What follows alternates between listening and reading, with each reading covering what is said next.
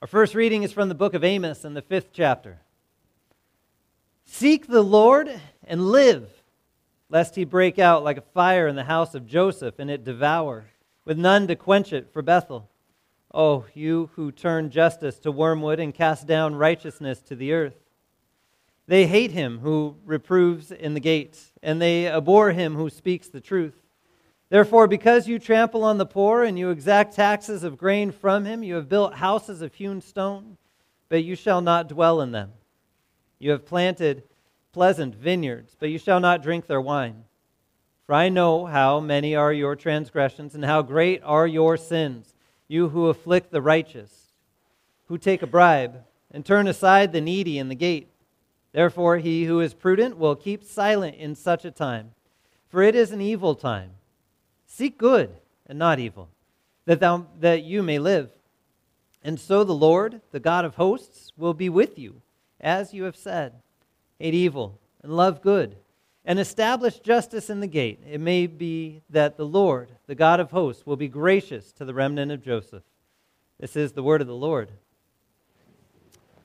And our epistle reading this morning from the letter to the Hebrews in the 3rd chapter. Take care, brothers, lest there be in any of you an evil, unbelieving heart, leading you to fall away from the living God. But exhort one another every day, as long as it is called today, that none of you may be hardened by the deceitfulness of sin. For we have come to share in Christ, if indeed we hold our original confidence firm to the end. As it is said, today if you hear his voice, do not harden your hearts as in the rebellion. For who were those who heard and yet rebelled? Was it not all those who left Egypt, led by Moses? And with whom was he provoked for 40 years? Was it not with those who sinned, whose bodies fell in the wilderness?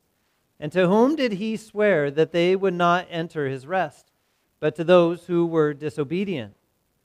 So we see that they were unable to enter because of disbelief. This is the word of the Lord. I invite you to rise as you're able for the reading of the gospel. Mark's gospel in the 10th chapter. And as he was setting out on his journey, a man ran up and knelt before him and asked him, "Good teacher, what must I do to inherit eternal life?" Jesus said to him, "Why do you call me good? No one is good except God alone. You know the commandments. Do not murder, do not commit adultery, do not steal, do not bear false witness, do not defraud. Honor your father and mother." And he said to him, "Teacher, all these I have kept from my youth." And Jesus, looking at him, loved him and said to him, "You lack one thing. Go, sell all that you have and give to the poor, and you will have treasure in heaven. And come, follow me." Disheartened by the saying, he went away sorrowful, for he had great possessions. This is the gospel of our Lord. Would you please pray with me? Dear Heavenly Father, we thank you for all that you have done for us each day. We thank you for bringing us to this place where we get to hear your word and receive your gifts. We pray, Lord, that you would work by your Spirit, remove distractions from our hearts and minds, that we would hear your pure word for us in Christ. In his name we pray. Amen. This text is an interesting one. We really only get half the story. The other half you have to come back next week for, because the conversation continues. But today we see such a very interesting moment as Jesus and his disciples are walking through the towns and the cities and going towards Jerusalem, and they're heading on the way there. And a man, just seemingly almost from nowhere, comes running up to Jesus and kneels before him and puts on such a wonderful show of faith and obedience. Kneels before him and says, "Good teacher, what must I do to inherit eternal life?"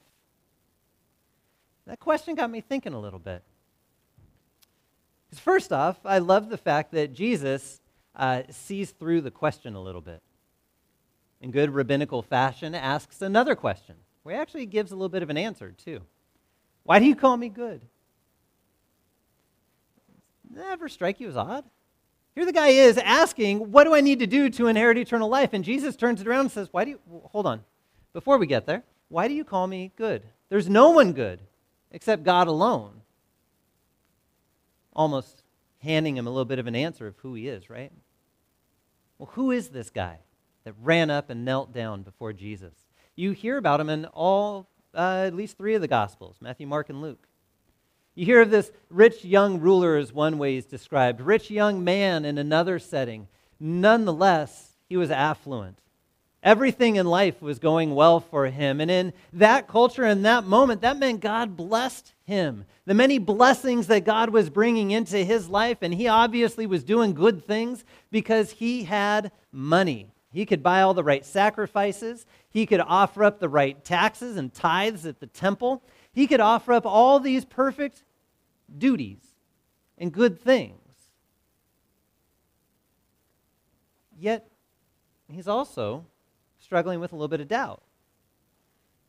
I mean, all these good things are going on in his life. He's the good one in the society. He's the good person who is doing all of the commandments in the way that he should, in the way that God has handed them to him. He's the one following the letter of the law and following God's word and present at the temple when he needs to be and following all of the Sabbaths and following all of the feasts and doing everything that he's supposed to do. Yet, when this teacher who has done amazing thing runs in, the guy still needs to know, it doesn't feel like I've done enough, Jesus. What do I need to do?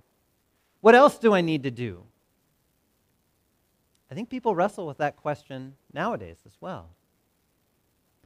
How often do you hear the phrase, oh, they are such a good person? You hear it a lot. If you haven't heard it, you can usually go to just about any funeral service or any news article when somebody has suddenly died or something like that. And they say they were such a good person. We never even could have imagined they would have done what they did, or it was so tragic, they were so good. And that's good. I'm glad they were good. But see, in all of our goodness, as much as we may hold on to our goodness and rely upon and trust in our goodness, it still leaves doubt. Because are you ever good enough? Maybe you grew up in a household where you were never quite sure of that level of good enough. An expectation was always either moved or an expectation was set so high that you just never really could attain that goodness. You could never quite be good enough to have the praises sung about your work. Or you'd turn in something that was good and they'd say, well, you could do better.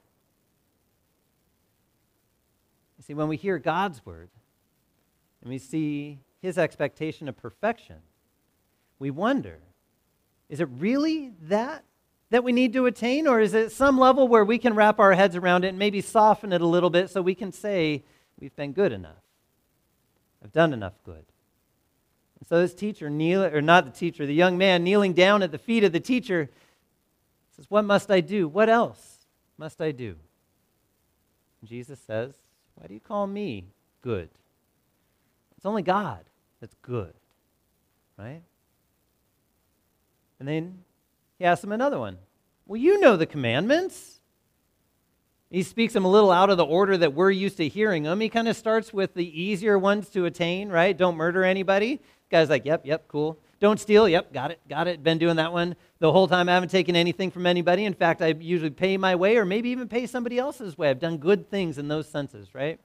Don't commit adultery. Okay, got it. Yep, I've been honest and faithful, wonderful. And then he finishes off with honor your father and mother. He's like, yep, been doing that. I've been bringing them honor, not shame, doing all of that, right? What must I do, Jesus? What must I accomplish? What must I get done so that I can inherit eternal life? I find it interesting that as Jesus speaks to this man, he hands him all of the ones that deal with the relationship with our neighbors, with the people around us. And I think more often than not, we would look at those too and say, well, yeah, for the most part, I think I've taken care of those. At least on the surface level, right? When we start to hear Jesus' words a little deeper on the Sermon on the Mount, when murder all of a sudden becomes hate and adultery all of a sudden becomes lust or desire, and we start looking at things where it's sins of the heart rather than sins of the hands, we start to realize that even what we do is not so good. Even what we do is tainted with sin.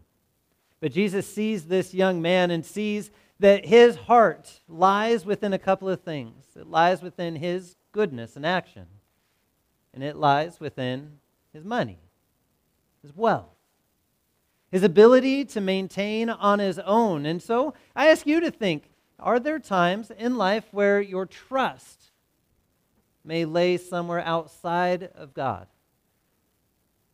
What's that sound like? For a student, does that trust lie within how a college is going to look at you based upon grades? Is that trust lies somewhere in our ability to financially take care of ourselves into retirement? Does that trust lie within areas of places where we just think we've got it handled in our own hands? I know there's certainly times in my life where that's exactly the case. It was not so much a trust in where God was leading, how God was guiding, and God was taking care of things, but how I had set things up or organized things or scheduled things. When I had taken one job that 30 days later ended, not by my doing, but by being let go. Those moments where you've got everything worked out, and then things change. So this man's trust as he falls down at the knees of Jesus is trusting in what he is able to accomplish and do. And obviously thinking he's good with all the blessings and money that have come into his life. So Jesus finally gets to the heart of the matter and sees through everything that's going on in this man's life, and he asks one question. He says, you lack, not even asks the question, tells him, you lack one thing. Just one thing. Go sell everything. Stop relying upon yourself. You actually lack trust in God. The very first commandment, right? We should fear, love, and trust God above all things is the answer to it in the small catechism. You shall have no other gods before me. Not your abilities, not your monies, not your goodness, not any of that.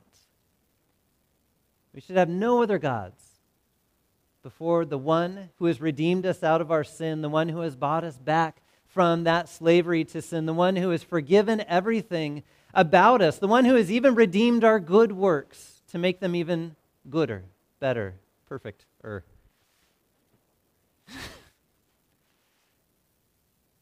But that goodness, the goodness of God that's handed over to us freely. And what I love throughout that entire moment is that when Jesus looked at him, it was not in condemnation, it was not in judgment, but the one little phrase in there, loving him. Loving this man in the midst of his sin, loving this man in the midst of everything that he thought he was able to do on his own, loving this man in the midst of saying, look at all this stuff I've done and what else do I need to do? Loving him in the midst of that, Jesus says, look, let all of that go and follow me. Now we have no idea whether or not this man ended up following Jesus or not. What we do know is that he left disheartened, lacking heart fallen, sad, distraught in the midst of that, because everything that he had built his foundation upon was absolutely stripped away by this good teacher. And this good teacher looked at him and said, look, all you need to do is trust me. Follow me. Let me be the one that is actually the foundation of your goodness. Let me be the one that takes care of you because I already am. Because I am God. I am the one good thing. The one good thing that is going to take care of you through the good times and the bad times. The one good thing that's going to take care of you through the health and through the sickness. The one good thing that's going to take care of you through the joys and through the sadness. And the one good thing that's going to take care of you into eternity. And Jesus, loving him, loves us as well. In all those moments where we want to lift things up to God and say, look at all I've done, God. Look at all these things that I've accomplished for your good. And he says, no. I'm good on my own. Thank you. You can let all those things go and know that I love you. Know that I've forgiven you. Know that I've done everything for you into eternity. Know that none of those things really matter in the end. And they're good things to share and to hand out and to take care of one another. Those are all good things. But to inherit eternal life, there's only one good thing. And that's Jesus, who's died and risen for you. and carries you through every single day. Amen. Would you pray with me? Dear Heavenly Father, we thank you for all that you have done for us through your Son, Jesus, and that by your Spirit you lead us to him. We pray, Lord, that you continue to guide us, continue to guard us, continue to keep us in your grace and mercy, in the love that you have shown us in Christ. And in his name we pray. Amen. Would you please rise as you're able and we sing.